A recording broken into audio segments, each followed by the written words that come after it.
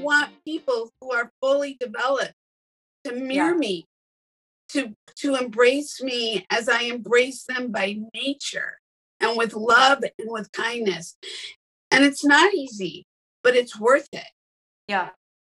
And I think we as women, I'm sorry, I didn't mean to cut you off. I think we as women have to lead that path with each other, because we as women are not always taught that to survive, to surround ourselves with loving, nurturing women. Women can actually, I don't even want to go down that road, but we as women need to make a commitment to actually really surround ourselves with really integral, non-toxic, loving spirited, want to celebrate you, want to see you succeed in all aspects of your life, with no agenda, but just from a mere loving space. Yeah. And I think that that's actually not the norm, which isn't great, but unfortunately, I don't think that's the norm. I will say that as I've gotten older, I've learned to navigate where to find that though. And I think it takes brain power to do that. It takes give and take, trust, but like knowing your surroundings. But I do think it's obtainable, but it's definitely, it is a tricky road. Because you do have to put yourself out there, but understand that, not everyone's going to be on the same thinking plane as you. So, but no, I don't think we're taught that from a young age. If you were, you should feel very fortunate, because I don't think that's the norm. It was not my norm. It really wasn't until in my 30s that I really realized that, and not from like a selfish way, like not in a way that like I didn't want it. It's just that I had never been around that. I didn't realize what creating that kind of space really felt like. And when I started doing that though, things really started changing for me in the best and most positive ways. So I just think that it's more one of those things you have to be cognizant of, and realize, like, is that what the goal you're trying to obtain? Because is this something you've even thought about? Because again, when you're not brought up with that, it's not until you maybe have a conversation like this, or you're listening to a podcast, or, I just think that expanding the brain in general, everyone could do a little bit more of, and then you start to find those niches and those places where you can find that. But it really takes opening your eyes first, and then opening your brain so that you can get to that kind of place.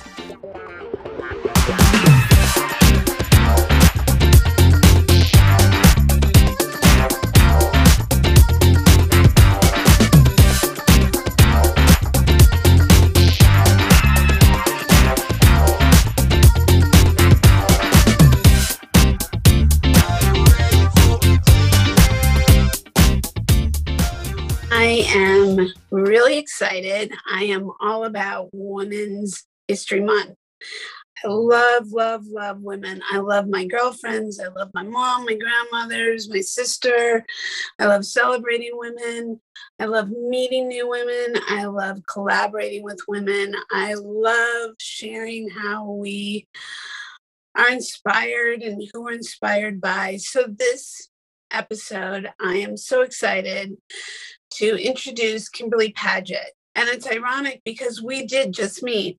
We just met on a project we were working on. And it's just really funny how life happens and how many things that we had in similar connection, from Pilates to dance, performing, pivoting during the pandemic, and also being Sicilian.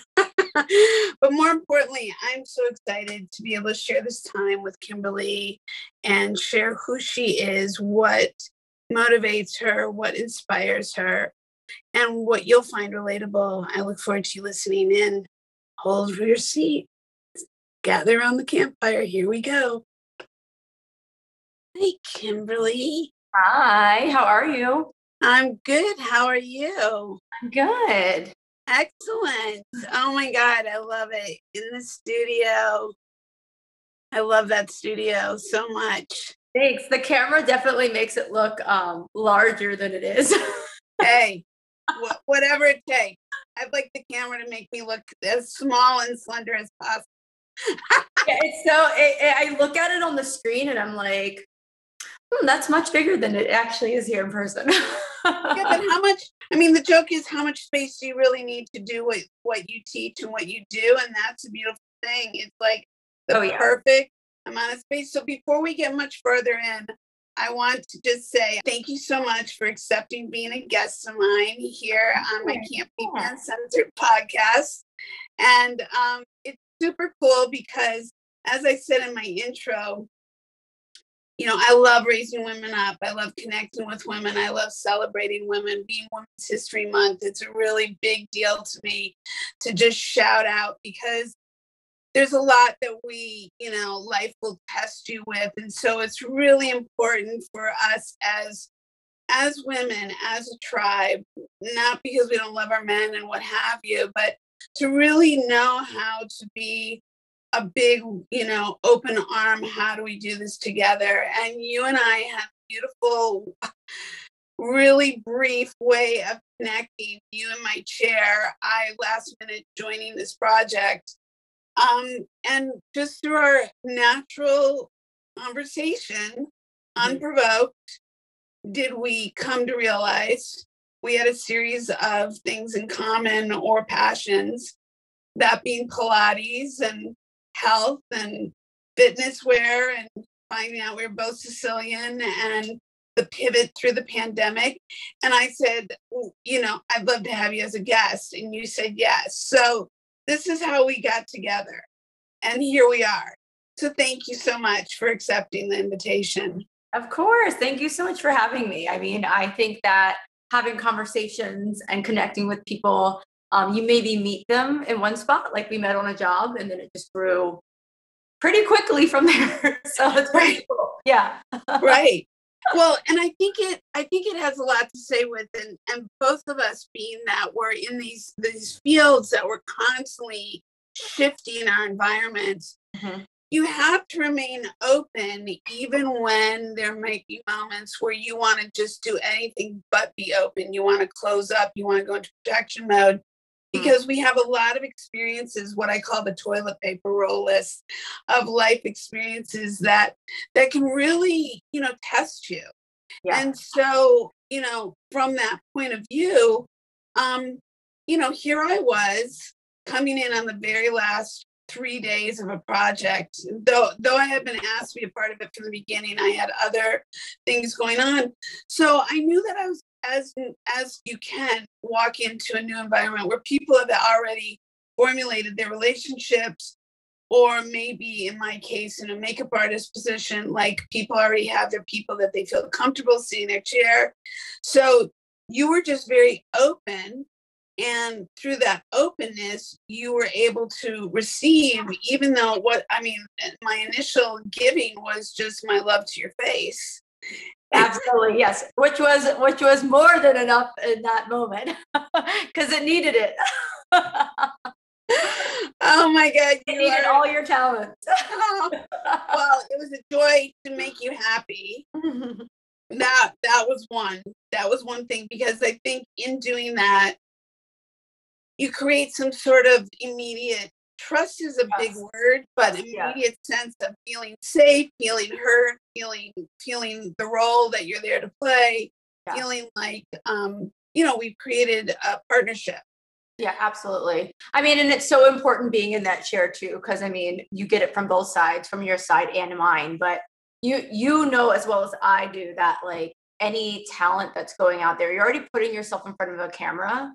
And we'll probably get into this later, but acting is a newer skill for me. I'm predominantly a dancer. So the role I was in was acting. So I needed to feel very comfortable with everything going on outside of my control, because I needed to focus on like what was going on in that moment. And you 100% did that. So thank you. Well, and then I must say, though, you know, people will have to wait to actually see your performance.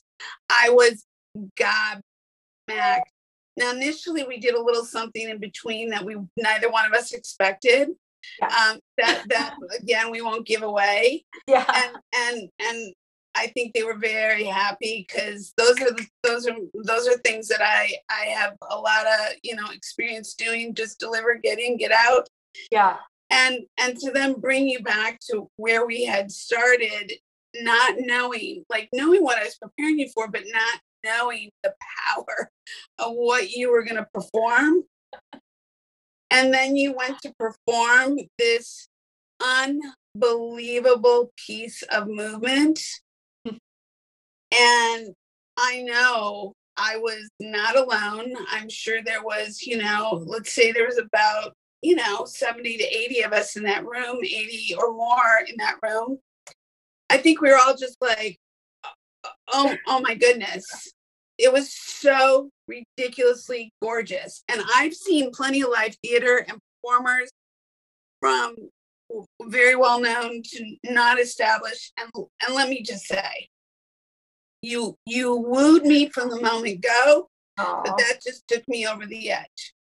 That's really sweet. Yeah, the world will get to experience the whole show in itself, but I will say that my partner and I doing that, yeah, it was pretty magical. I think for us as well. We were just like, whoa, what just happened? So, because parts of it were improv, I'd say half of it was improv. So that was just like, whew. Amazing. Honestly, I had no idea that was improv. The fluidity alone, the connection, the ability to just ebb and flow, mirroring each other. That to me is like, there's certain things in life.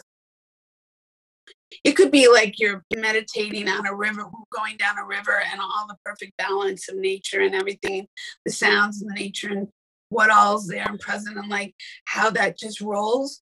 Mm-hmm. This to me was the exact example of that, along with like the perfect surgeon with their team, or the perfect orchestra with all their music and the way they just, play off each other. That was what this was. So the fact that some of that was improvised, now that I'm here, this is the first time I'm hearing this. Oh, okay, yeah. Just beyond, like, really, I'm standing, though I'm sitting, like, really unbelievable, girl. That's so I love that. Thank you. Okay, so let's go back like a little early. Let's just kind of start from the beginning. So where were you born and raised? I was born and raised in Southern Maryland. So if you're familiar with the Washington, D.C. area, our nation's capital, I grew up about 45 minutes southeast of there, near the Chesapeake Bay. So was family in politics or military or education, any of those things? So my dad is a self-taught welder mechanic. He owns his own business. He's had it for well over 30 years, probably about how old I am. So over 35 years. He is incredible. He builds tractors and he races them, and he also is a farmer. So I grew up on a farm as well. So we are one of probably the only Black farms left in Southern Maryland as well. So that's a whole different side of me than the performing side. So it's another entity of me. So that is my dad. And then my mom worked for the county government for, she just retired. So 40 years, I want to say, maybe 30 years.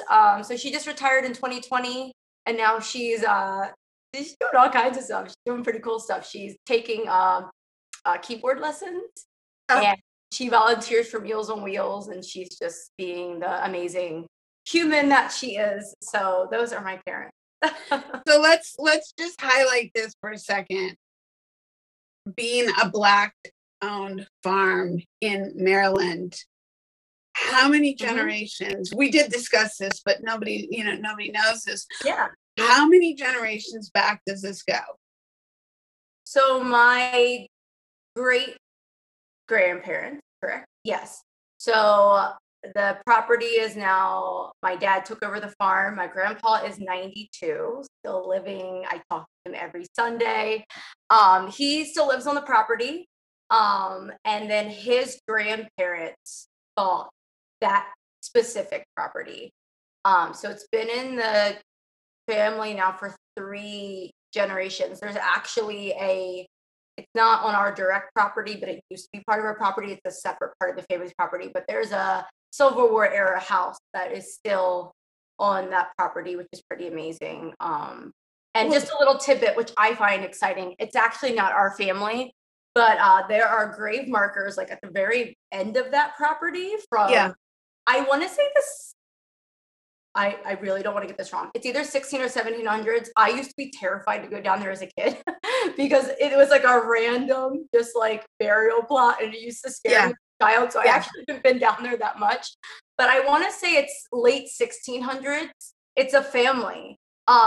It's like 4 grave markers that are just down there, and they're just on the property. So it gets kept up, like it gets lawn mowed, and they just, are peaceful to themselves. But I always find that really cool because I started doing some history on that family. I won't go into that, but I just find it cool. There's just like another piece of history. Well, I mean, first off, you're in Maryland, you're on the East Coast, you're above the line of South and North. You're a Black family. Just above. Exactly. Just above. Yeah. Just a breath above. Mm-hmm. You got generations of like before the turn of the century, like it really is Civil War time. Yeah, it's pretty, it's really amazing. As growing up as a kid, you don't see that. And then as you grow up, you start to see it more, and then you start to see where we are in the world. And I realize just how fortunate it is that we still own the property and it's still functioning. And hopefully one day, I have 2 siblings. It will keep going and flourish, and we'll carry on. My maiden name is Jones.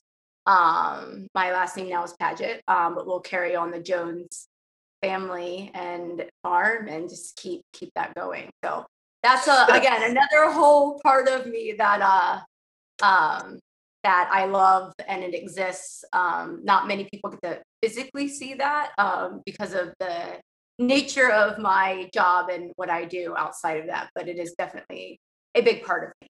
Yeah. Well, I mean, again, this is what I love about sitting around and people joining me around this campfire, because how else would you know without, I mean, this is who I've always been, curious by nature. So I love asking questions, not because I'm being, nosy. I really think people are fascinating.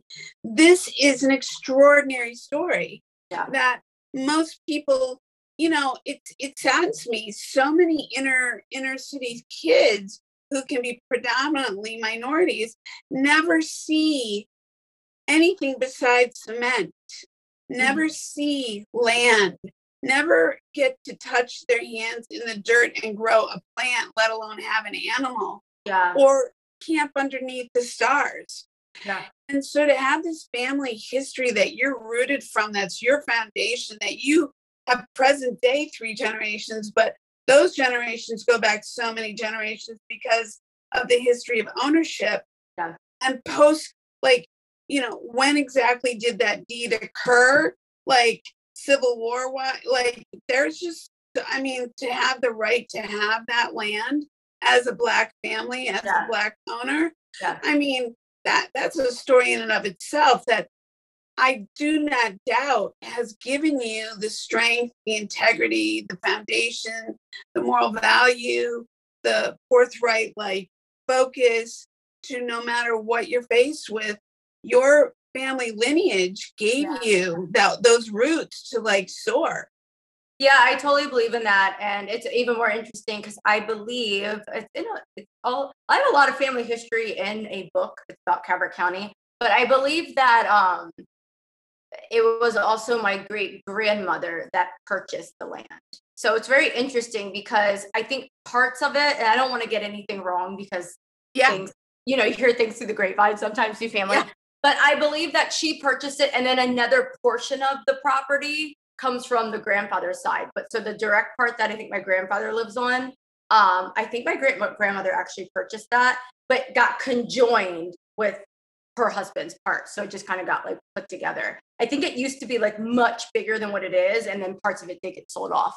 But it's fairly sizable. I think I was describing to you, it's walking onto that property is literally like a slice of heaven. Like I go there and it's just so pretty. I just want I want to hire a professional painter and just have them sit and just have a huge portrait of it, because it kind of just, when you go in there, you get to kind of go back in time and just kind of, I don't know, it's simple in the way that it's not overbuilt. It does what it needs to do. There's cattle on the land. It's just kind of free. It's kind of it's just free of the world around you. So it's naturally lined by trees. So you're not seeing other properties around it either. Yeah. So it really is a slice of heaven. I love going there. Well, and the fact that it's on the Chesapeake Bay, on top of which it's near the Chesapeake Bay. Near the Chesapeake. You can't see the bay, but it is near it. That whole area is pretty magical. So much history. It's beautiful. There's a lot of history. So if anyone's ever interested in learning about Southern Maryland, there actually is a lot of history, and more so, like you said, we're very close to the Mason-Dixon line. Yeah. So it's a very interesting place to live because you have a lot of Southern influence, and then you do have a lot of Northern influence. And Southern Maryland is definitely, I would say, can pull more from that Southern influence. So no doubt. It's an interesting, and as I grew up, I learned a little more and more about it. So, and it changes also, obviously it changes through time. So when we moved there, or when I was growing up, the big thing there was like the McDonald's being built. Like, I kid you not, like it was like, that was like the huge thing. Like there was not a lot of cars on the road still. It wasn't super developed. I go back now and I'm like, whoa. Oh yeah. Totally I can imagine. Different. It's totally different. So it's interesting to see how it changes and how it doesn't change.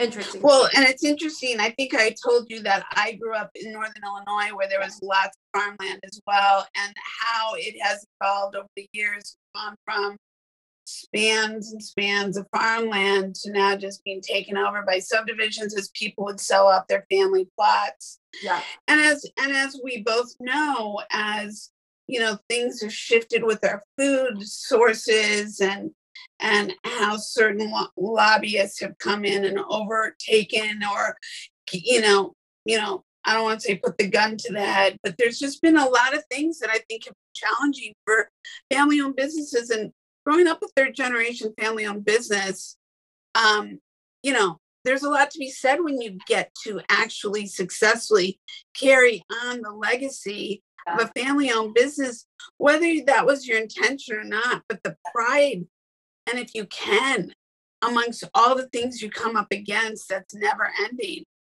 I applaud your family, because it takes a great tenacity.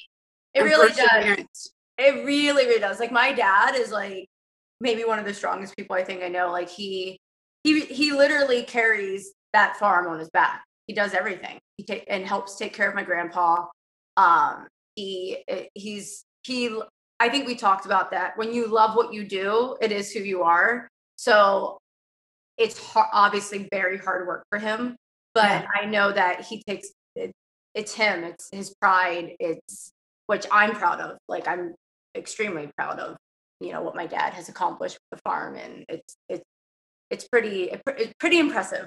I will say, very impressive. But it also makes sense to, again, who the little bit of time I've had with you, who you stand for, and speaking of which, so you grew up on this farm, you grew up, you know, surrounded by family and this land and what have you.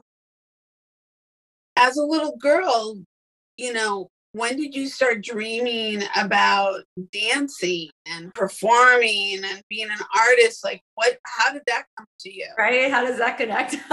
Yeah, seriously. Yeah, it's funny. I mean, it's interesting. I have two other siblings. We grew up on farms, but my mom put us in activities, all three of us, at very young ages, because my mom is not from a farm. She grew up very different than my dad's family. So she was in the Army before she got married. she traveled down, I think, to Georgia and was on the base down there right before she got married. So my mom and my grandparents on my mom's side are actually from Washington, D.C., the city. They moved to small cottages and then started a family. They moved down to Southern Maryland and started a family. So it's very different. So my mom put us in activities as soon as she could, because she wanted to expose, she wanted us doing stuff. She wanted us to be in activities. So my sister did dancing, my brother did gymnastics, and I did both. So I started dancing and gymnastics pretty much around the same time. And then right around, let's say, like middle school, I kind of dropped the gymnastics because I wanted to be more of the performing. I love dancing. And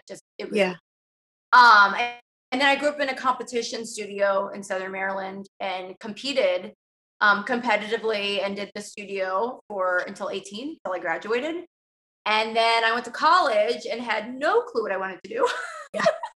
I knew I didn't want to go to school specifically for dancing. I loved doing it, but it hadn't immersed itself, I'd say, into my body the way it is now, and how I connect to it now was very different when I was 18. So I had no clue what I wanted to do when I went to college, which I think is a lot of people. And I auditioned for the dance team and made it there. So the dance team, I'll give them their props. I went to Towson University. Their dance team is it's one of those teams. Towson, New Mexico. Towson, in Baltimore. So I stayed in Baltimore. Forgive me. No, it's okay. Wow. I didn't realize there was another Towson in New Mexico. So and how do you spell it? Do you spell it T-O-W? T-O-W. T-O-W. That's where that's where hearing it. Yeah, that makes sense. And the dance team and the dance competition studio that you grew up, first off, does that competition studio still exist, do you know? Yeah, so my dance teacher's name is Miss Julie. She still owns that studio, still competes. It's still thriving. So she's had that business. So she started that business, I want to say, just a few years before I started there. My sister went there. My sister's 5 years older. So she's had the business for, I think she started it around 20, when she was around 20, maybe a little younger. So she's had the studio for a long time. It's still going. And then, I graduated. I went to Towson and danced on that team for 4 years and competed with them. So it's interesting because my early stages of dancing surrounded around competing. I've always known that I wanted to do more than compete. I'm very competitive, so that actually it goes well with my personality. Like I always say, if I didn't dance, I'd be like a soccer player or volleyball, because I have like a very competitive spirit. So I love gym class because it was my time to like compete, and I could do field hockey and like do sports. I might not have been the best at them, but I mean in PE. In PE, I've never done any type of like sports outside of PE, but I love playing sports. Like if there's a picnic and there's volleyball going on, I'm there. That's hysterical. I played field hockey through college. Oh, shocking! Wow. I know, very shocking. No, I mean that's like field hockey is no joke. Like that's. I don't think those girls on the offensive side ever expected this defensive end to outrun them. Let's just put it that way. Yeah, no, field hockey was a cool sport, but I like you, I love gymnastics. I did not do gymnastics. That was not my thing. I could coach gymnastics since I was a little kid. Like it was just one of those things. Dance, I loved. Funny enough, I was not raised around dance competition that I was aware of. We performed, we did, we were classically trained, ballet, modern tap, that whole thing. That led me into musical theater. But that was not like, oh, hey, we got this dance competition studio. I think those things, maybe I'm wrong, as I'm open to possibilities. I think dance studios, as dance re-erected itself and became much more in the more recent times, like I'd say 20, 25 years, I'd say 20 years, especially as it's gotten more of this highlight in public, like on in the media again, that it's become much more acceptable to be a part of those things. And there's a lot more of that around. I know so many people who are part of dance competition worlds, whether they're owners, leaders, mothers, competitors. And so I think that that's really fascinating that was your foundation. And it's such a great foundation because it really can provide people with such a vibrant future that I don't think people think about, even though dancers are not always like have the longest life of a career. I mean, depending upon which way they go, right? Yeah, absolutely. I mean, yeah, it's definitely different. So when I started competed through college, and it was so interesting because when I got to college, we all came from different backgrounds.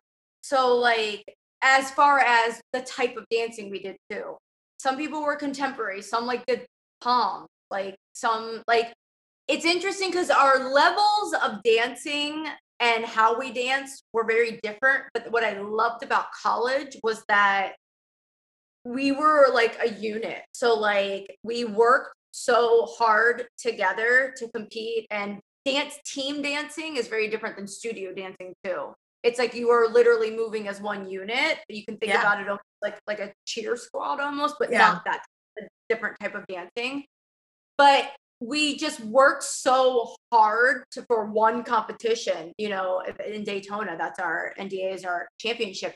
It's so different than the competing world of a studio because you have competition season. So you're doing like 10 competitions. Whereas this, there's some colleges that you perform for the football team, you perform for the basketball team. Our coach was very adamant on we are here for ourselves. Like we are here to work. Like we would do maybe 1 or 2 football games for fun. And then we would use the basketball games to practice for Daytona for our championship. And then we go and compete.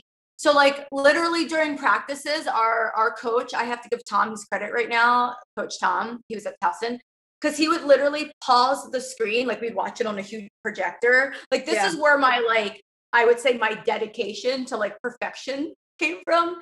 He would pause the screen mid-routine and laser point and circle every finger and arm that was out of place. Genius. And then we would watch it in slow motion and you would literally keep seeing the same thing. So if you messed up, you'd be watching it for like 60 frames and you just keep watching yourself. Yeah. God damn that pinky. Like that's how we trained. And to the outside world, it can sound very crazy, but it made us strong and it made us, we went through it together. And I built my closest friendships from that team because we lived together, we ate together, we danced together, we breathed together. Like I have such a community of friends out of that I would have never experienced else. I mean, that's seriously amazing and such a gift because a lot of people actually outside of their family units, if unless they're fortunate enough to go to advanced education away from home, they really kind of either go from leaping from that home, if they have a home, a foundation, to the real world with no connection to building community and relationships outside of who they were born into, which really reflects in the world of career and just the world in general and how people carry themselves, communicate. I also think this is why you and I connected so easily, because we both have been raised in environments. I always use the example between summer camp and boarding school. The mission, the statement, the motto at summer camp was learning to live together. Yeah. And boarding school, we were raising each other because our parents weren't around. We didn't even know our backstories. We just knew that we were going to be there for 9 months together, consciously or unconsciously. And this is what we're going to do. And I think that learning to compromise, negotiate, highlight one another, learn to serve each other, to to that ultimate goal and to work as a team. Really, I always look at people successfully in sports, and I go, or the military, and I go, man, they were given some of the greatest gifts of training because foundationally they're just carrying a different goal. They're leading in a different way. Mindset. Absolutely. Yeah, it's the mindset. I mean, so I came from like I said, the competition studio, which we danced in groups.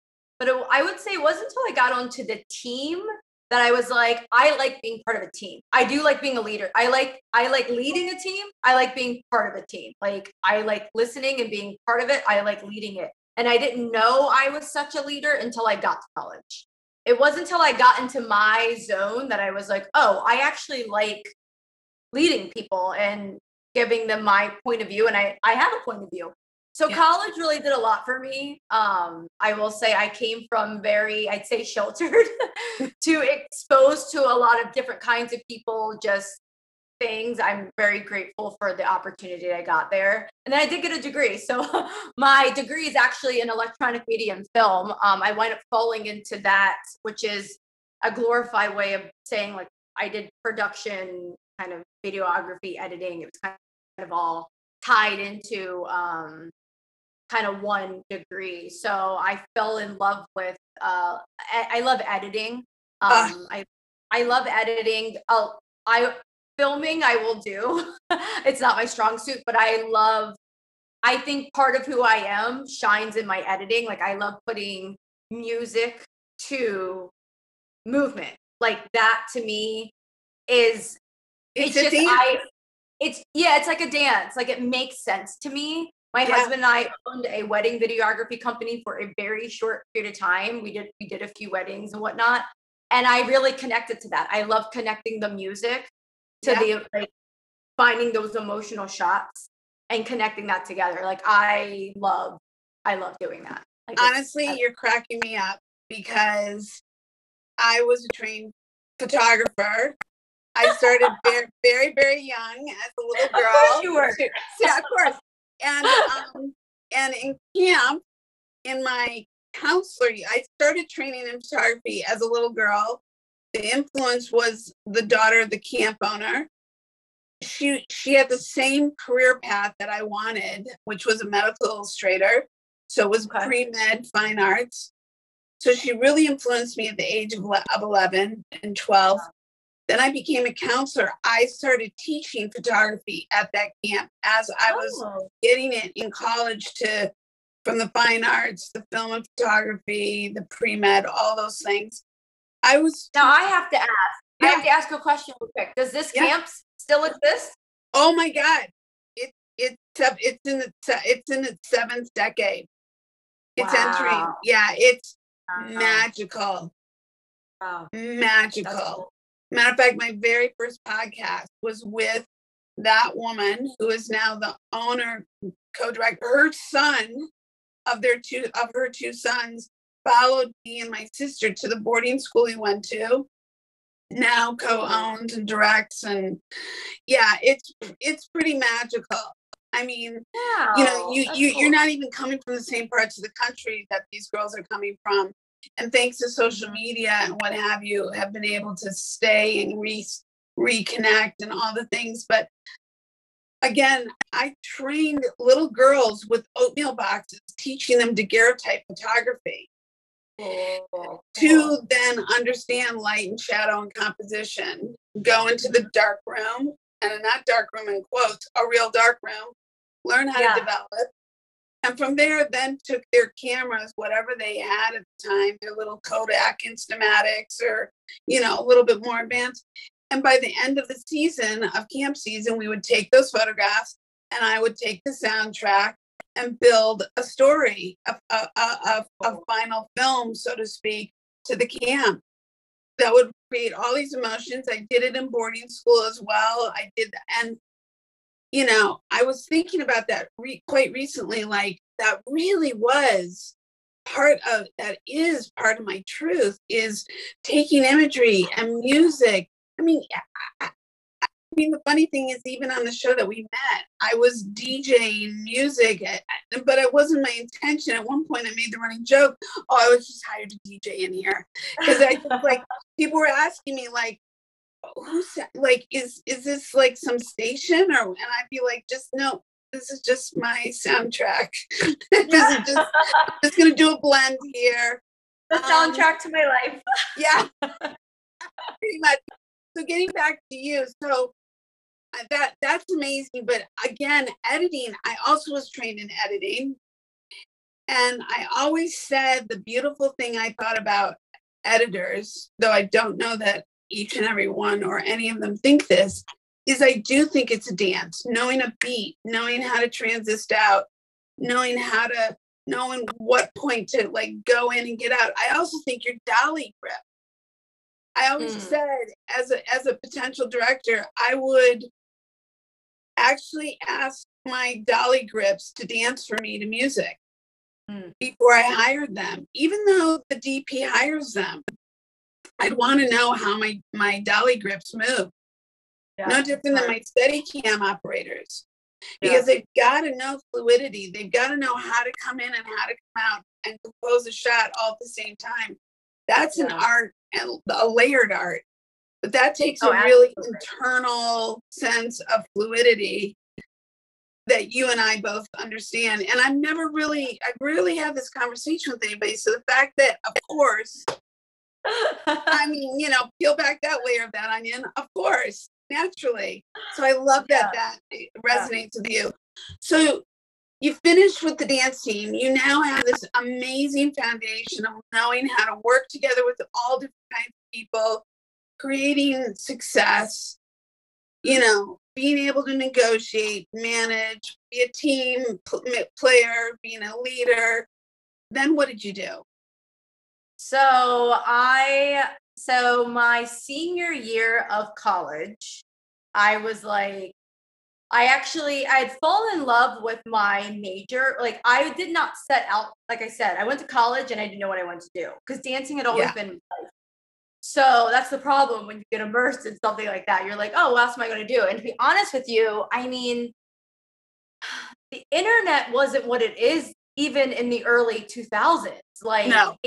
It still wasn't, and we didn't have shows like So You Think You Can Dance and all this dance around me. And I didn't have a lot of mentors mentoring what I could do in the dance world. So I was like, all right, dance is going to stay with me, but I'm going to maybe start trying to look outside of that for maybe jobs with my actual major.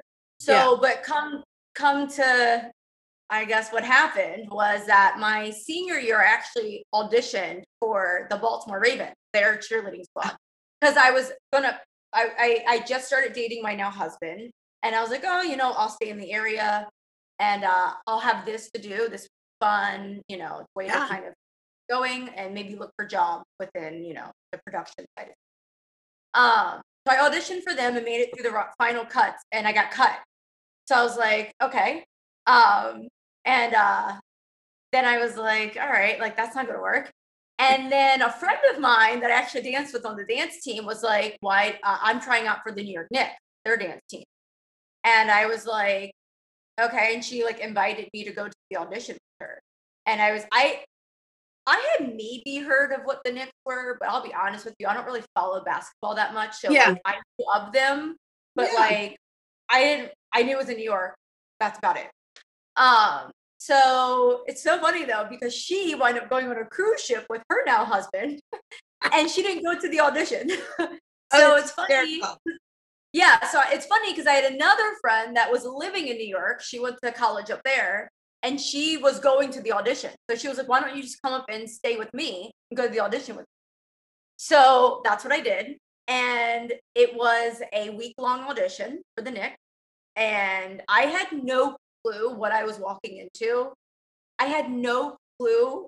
Like, I didn't realize what the Knicks meant to that city to begin with. I found out real quick, but I didn't know that because I'm not from New York. And then I also didn't realize that their dance team was also like very prominent, like a very like most dancers like aspire, like they know the Knicks dancers, like they it's like a team that a lot of people know about and dancers in the area would love to be a part of.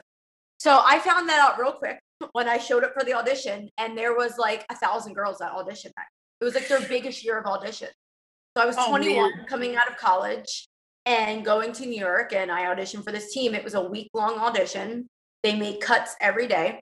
I had been to New York, but with my dance studio and as a kid. So like I knew of Times Square, and that was literally it. Like we didn't like leave Times Square. So I didn't know how to navigate the city.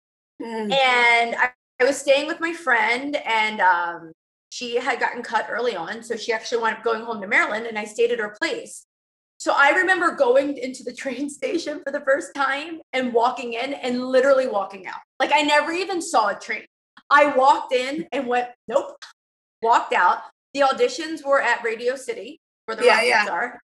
And I walked from about, I think her apartment was on like 80 something, and that's on like 30 something. I want to say in the 30s, or I don't remember where Rockefeller Center. I walked from her apartment to Rockefeller every day for auditions. I would leave about 2 hours early.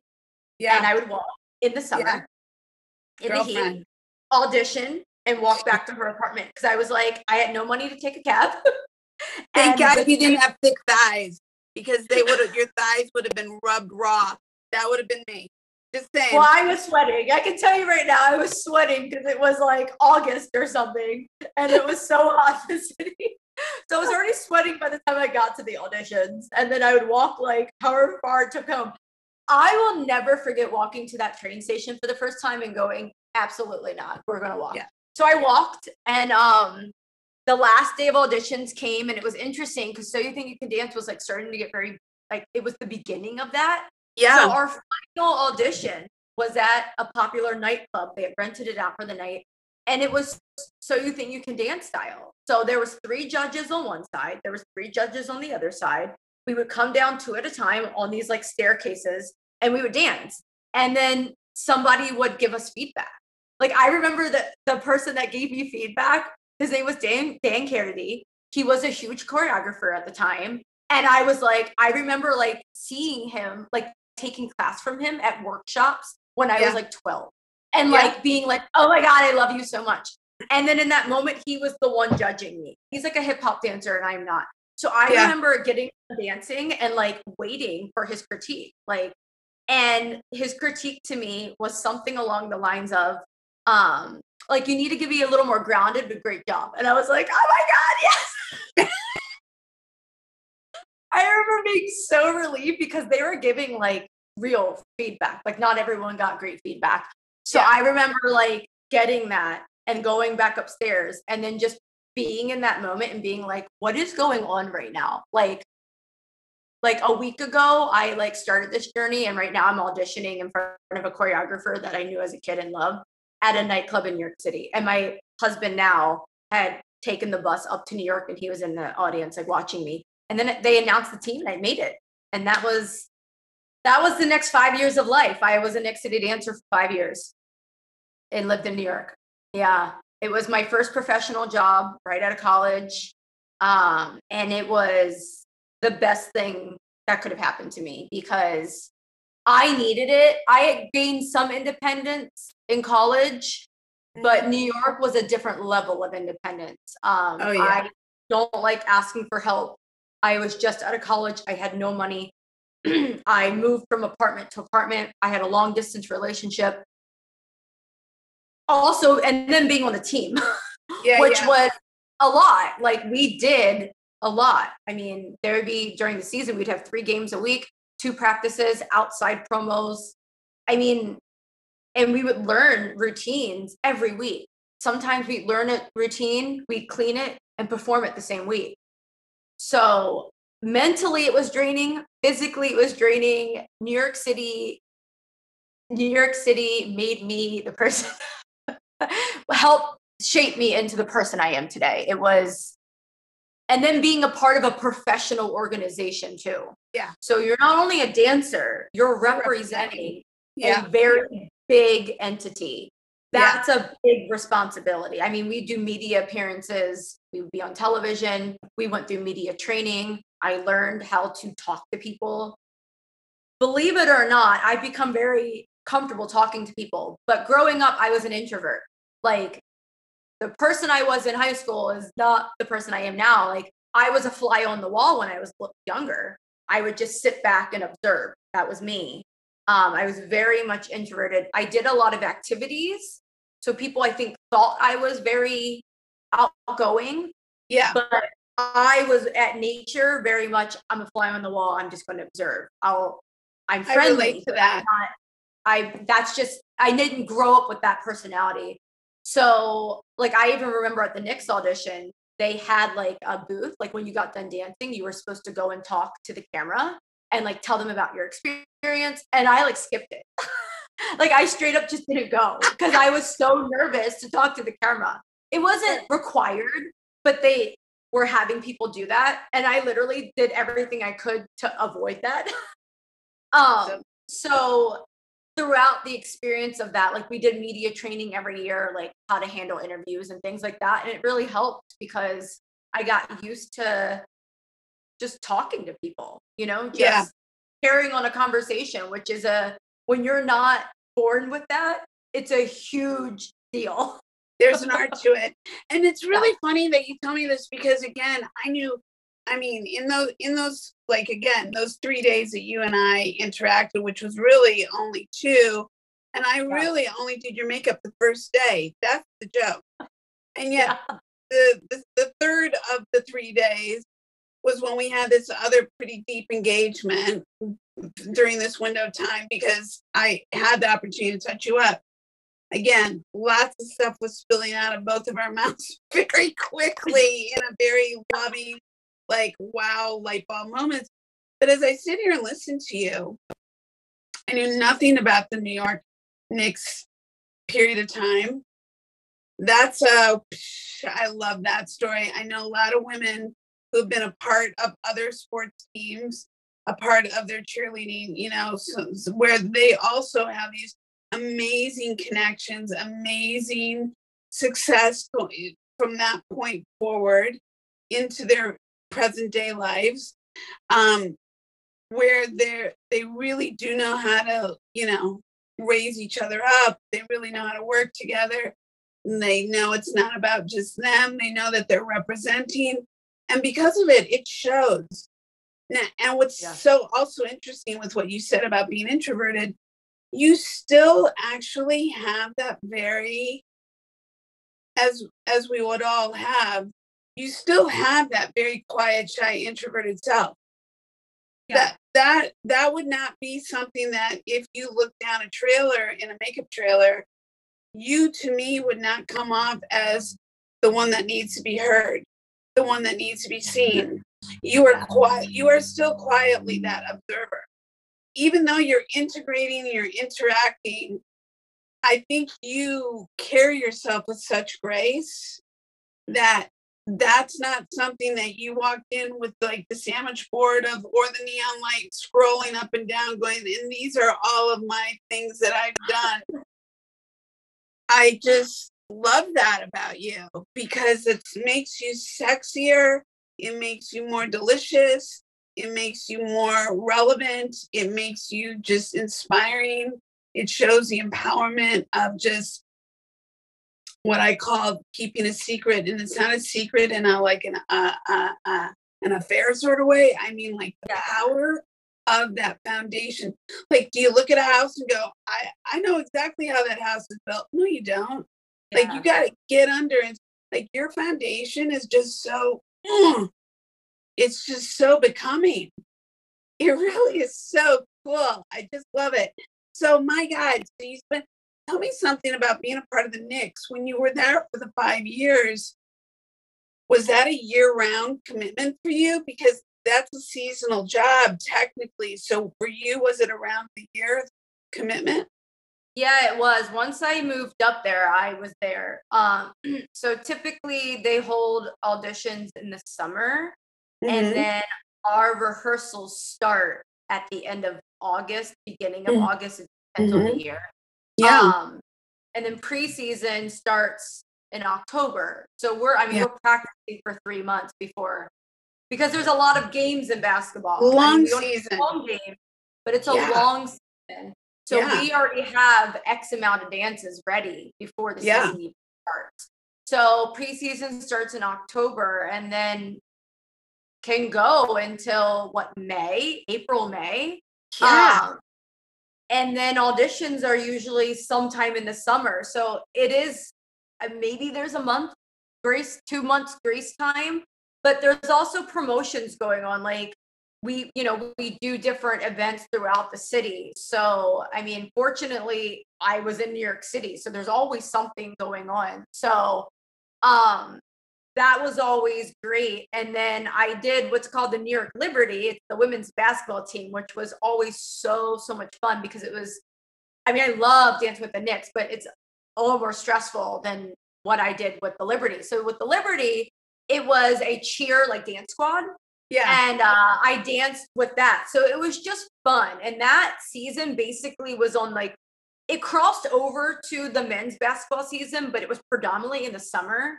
So for 2 summers, I did that. So that made it completely year round. And some of it overlapped if they went into playoffs. Genius. Did the Knicks play at Madison Square Garden or? Yes, the Knicks play at MSG, which is another cool part about that job. I mean, again, I didn't grow up in New York. I have basically never even heard of Madison Square Garden before I auditioned. And then very quickly, though, before auditions were even finished, I mean, for one, my auditions were at Radio City, which was already like, what is it going on right now? Like, we auditioned where they rehearsed. So that was already crazy to me to begin with. Coming from where I come from, small town, that was already crazy. Yeah. And then I don't think I'd ever even been in a basketball arena. So, like, my first game, I mean, you learn quickly Knicks fans, and that was a very interesting season for the Knicks. There was a lot going on. So people really took to the dancers. That's how I'll put it. People really just took to the dancers that season because that was like the most positive thing going on. So like, but it was packed. I mean, and like knowing what MSG was and the world's most famous arena, like understanding what that meant and going onto that court. I've been very nervous for many things in my life with competing. Yeah. And it was one of those moments that I was like the eyes were like, what is going, like running out onto the court and waving and like waiting for the music to start is kind of one of those feelings that you never forget. Like I might not remember like the moment it happened, but I remember the feeling of it. And it was kind of that moment like, whoa, like I did this. Like it was my first professional job. Like there's thousands of people in the crowd screaming and like we're performing. So like that's it was kind serious of sensory overload. That's a yeah. Like you get off and you're like, what just happened? And it was it's also interesting because so the Knicks was kind of similar to my dance team in the way that like we were every dance team I think has its own like way to it. Mm-hmm. We were very like my coach or the manager for our team and for entertainment came from a dance team. Mm-hmm. So not only was she the dance team like overseer, but she was also the entertainment overseer. So she like really took to like clean lines and she understood dance team, which made us just that much more. And amazing. I come from that background. So like when we would go on the court, there was literally cracks on the court and they were named. And we would like have a literal position on the court so that if someone was filming from the side or from the front, our lines were very clean. So, you know, you run out on the court and you go, oh, I'm not only am I dancing, but like, this is also very important. And like our higher ups, like sit high, like higher ups in the company, they sit high. They will give feedback if our lines are like not correct. Like they take note of that. Yeah. So like there's a lot going on in that one. You're the brand. You are the brand. Yeah, there's no question. And it's so funny because I just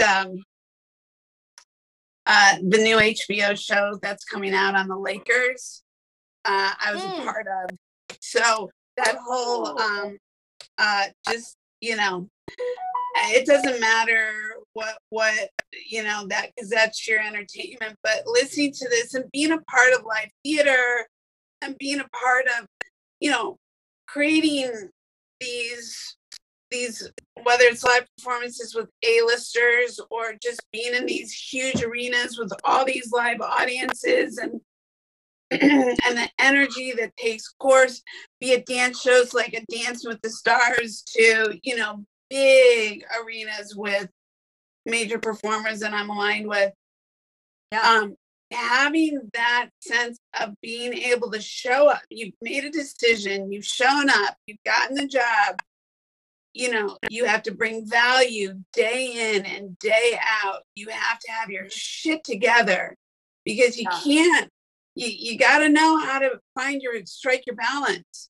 Here you are, a new girl in a new city, in a first professional job, in a big brand with a lot of opinionated people, big personalities, lots of money on the shoulders.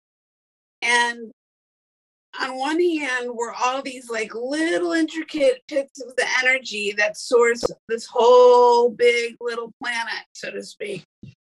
Yeah. But it's all plays an importance because it's like a domino effect. It's like a rock in the water effect.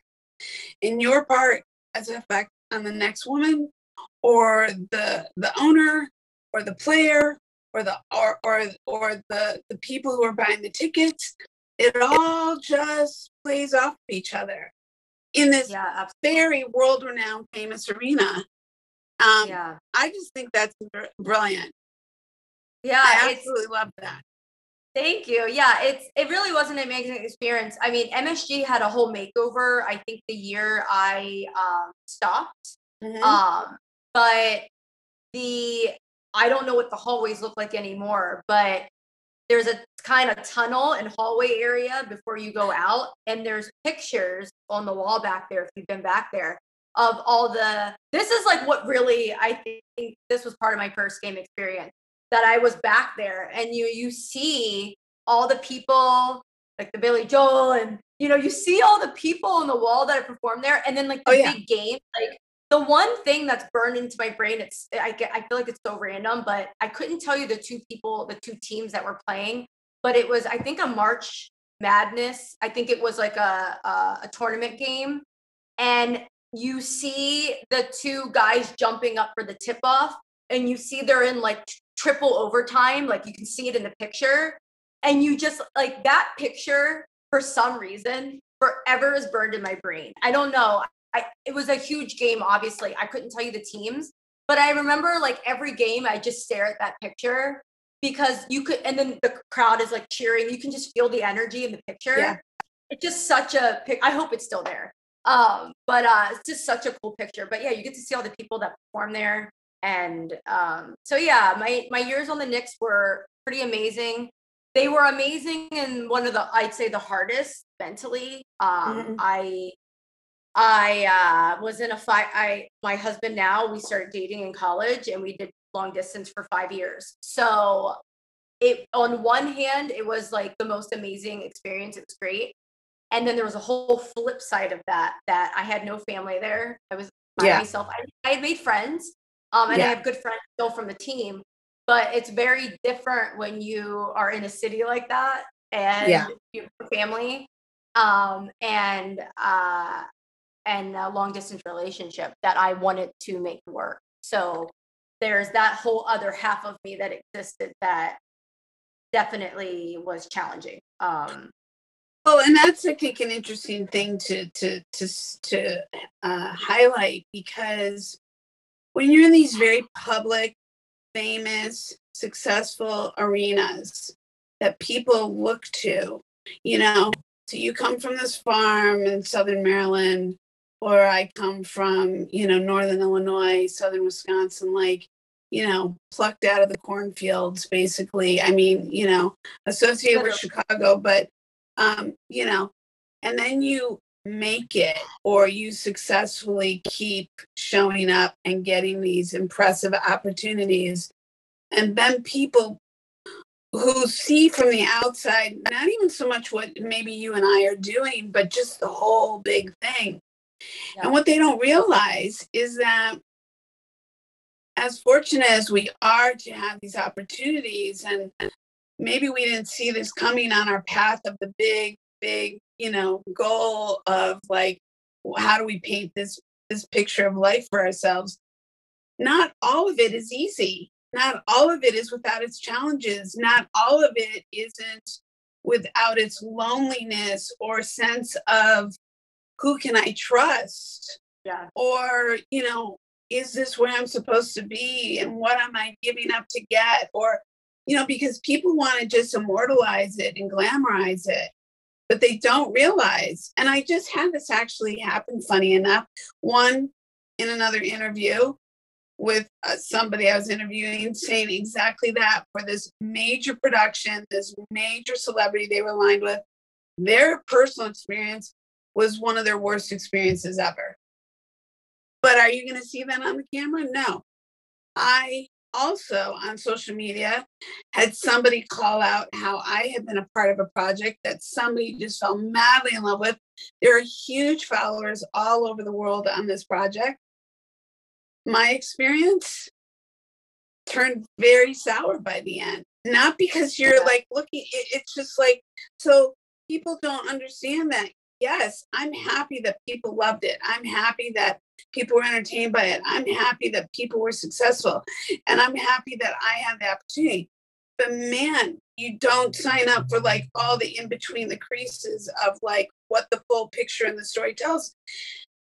And you're not there to be the whistleblower. You're just say, no, but on the other side of that light can be the darkness.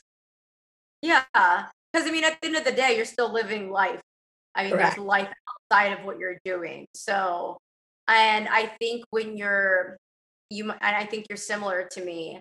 So for me, it was always like, this was my decision. Like, I don't have to be up here and have no family around and be doing what I'm doing. Yeah. So, and I say that in a way of in my brain, and I still think this way, but it has shifted throughout the years and life experience.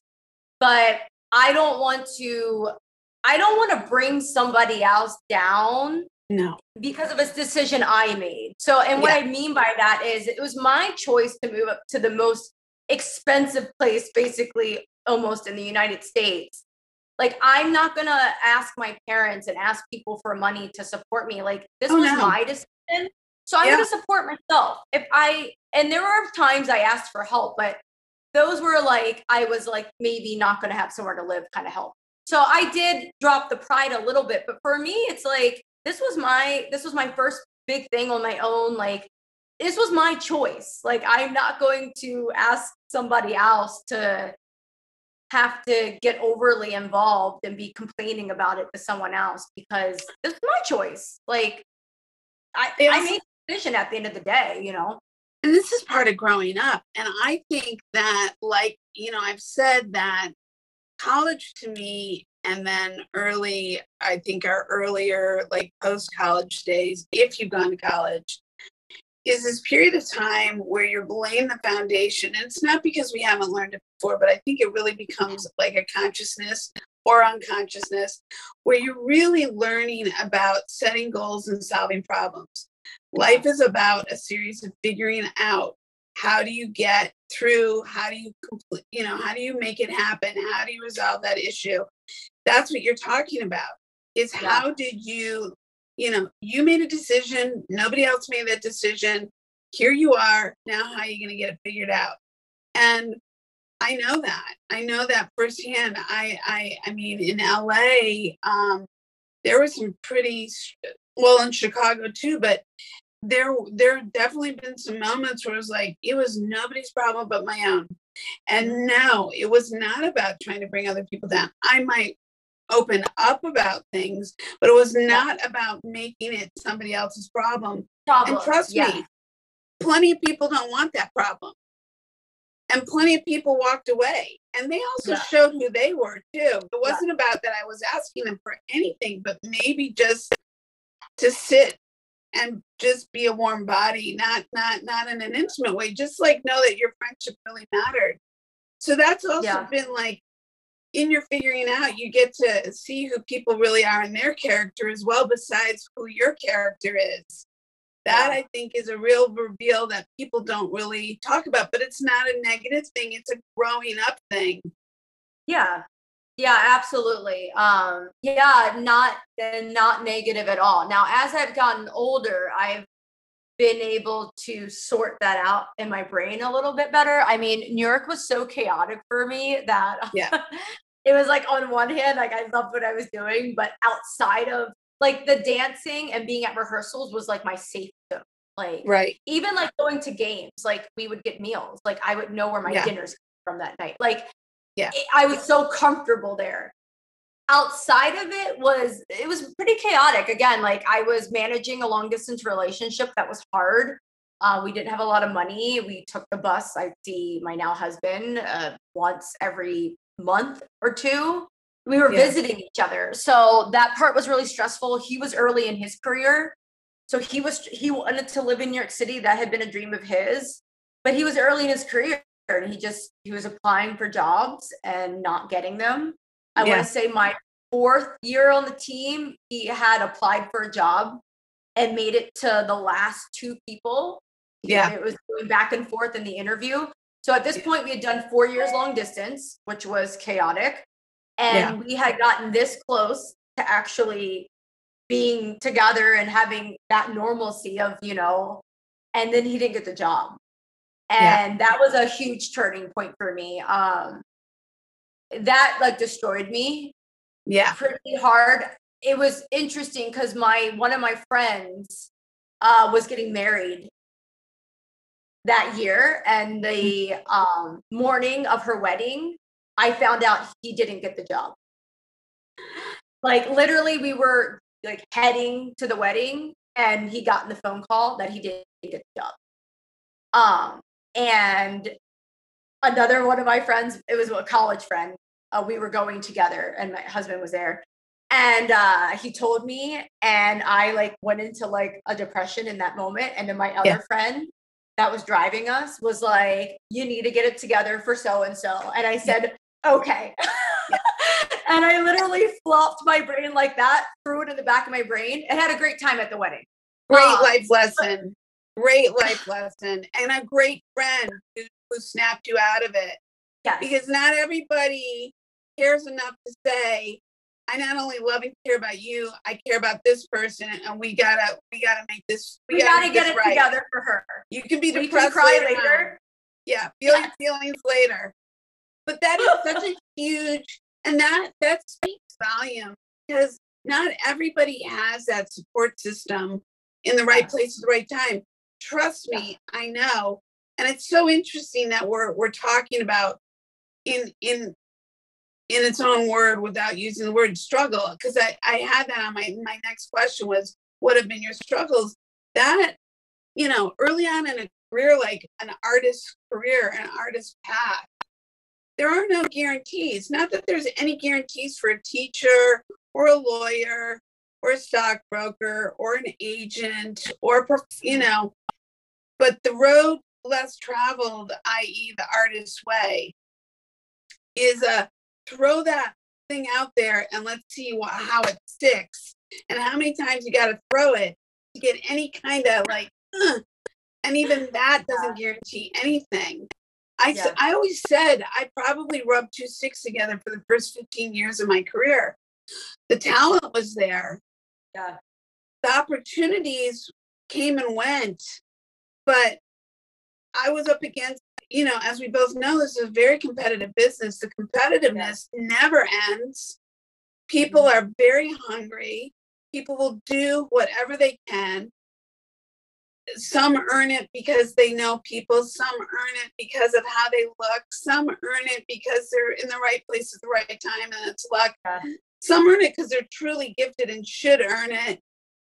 But as you know, there's a lot of scenarios that come into all that play. And then you talk about your now husband. I know that my first marriage did not succeed for the mere fact that just there was so much emotional struggle with success, and success, whether it happened or didn't happen in our careers. Yeah. And that was a hard one to carry and take responsibility for not only myself, but somebody else. Yeah, I feel you on that. We celebrate 11 years in June, and when I say that to people, well, I get two responses. They're like, "You don't look old enough to be married for 11 years." I'm like, "Thank you, I appreciate that." And it's awesome, by the way. What was that? It's awesome that you guys have 11 years of marriage together. That says a lot. Yeah, I mean, again, there's been a lot of struggle, but the other part of it is they're like, how? It's like a how question mark. And it's one of those things where I look back on the earlier stages and even now, but so I was a person like my dad who's very like focused. Like my brother's the same way. He's an engineer, he's a professor at Iowa State. We're very like, we do the things we love and we're very focused on them. So that's my natural personality. That's my natural tendency. And then I met Robbie, that's my husband, and I met him my senior year of college. And it was very kind of unexpected. Like I met him my last semester and fell very quickly for him. Like I didn't date a lot in college, like very little. And I had no boyfriends in high school. So, like I said, I was very focused on me and what I was doing, and I loved what I was doing. So, Robbie kind of came out of nowhere, and in a way of like, I told him and many people, like, I knew I wanted to marry him within 2 weeks. Like, I was like, I'm going to marry him. I knew I was going to marry him very early on. Like, I felt so comfortable with him early on. It was just like I'd known him forever.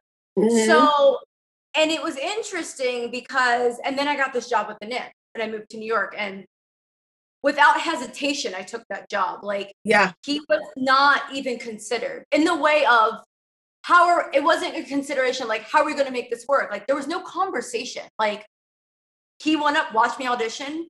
I got the job, and then life started happening. So for me, it was like, even at that point, it was still like my career first, my relationship second. And I'd say about 3 years into the Knicks, my husband has all the patience in the world. Like, this would not have worked if he was not who he is. Yeah. Because he's an easygoing person. He supported, the situation.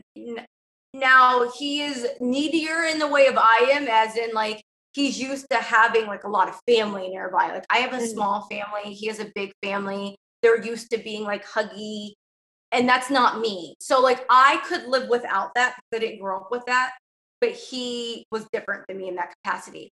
So I'd say like 3 years in is when I started noticing that like there was a need outside of myself. And he's not one to speak up, but that started becoming more of a common theme. So, which was fine. It opened me up more. I will say that we got married my 4th year on the team. I thought I was leaving the team my 4th year. I realized I wasn't done yet. So our first year of marriage was actually long distance too. Did you have to audition every year? I'm sorry, did you have to audition? You did, yeah. I did have to re-audition every year. And my 5th year on the team, which was my last, I was also a team captain. So I had more responsibilities. And I'd also just gotten married. So my 5th year on the team was crazy. That's the only way I could put it. It was mentally crazy and emotionally crazy. Like things I didn't realize I was going to be so passionate about, like my first Christmas with him. I didn't realize it until it was coming. And we have a game on Christmas Day every year. Oh yeah. And there was a chance that I wasn't going to get off. And that like literally gave me like it was physically making me ill. Yeah. Stressing about the job and being married.